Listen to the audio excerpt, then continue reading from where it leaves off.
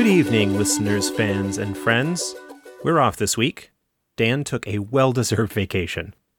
He downplays his role, but I do appreciate his help in getting the show off the ground and the ongoing production assistance. One thing I did want to mention, in case you had missed the flood of teasers and announcements on social media, FASA Games has launched the Kickstarter for our latest product.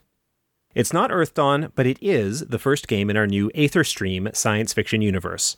Inspired by and drawing from classic FASA battle games of the past like Renegade Legion, BattleTech, and Crimson Skies, Interceptor is a squad-based tactical space fighter game.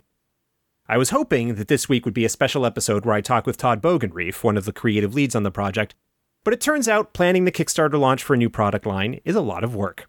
I hope to have him on soon. In the meantime, find one of the links on FASA Games' social media, or just head right to Kickstarter and search for FASA Games or Aetherstream. That's AETHERSTREAM.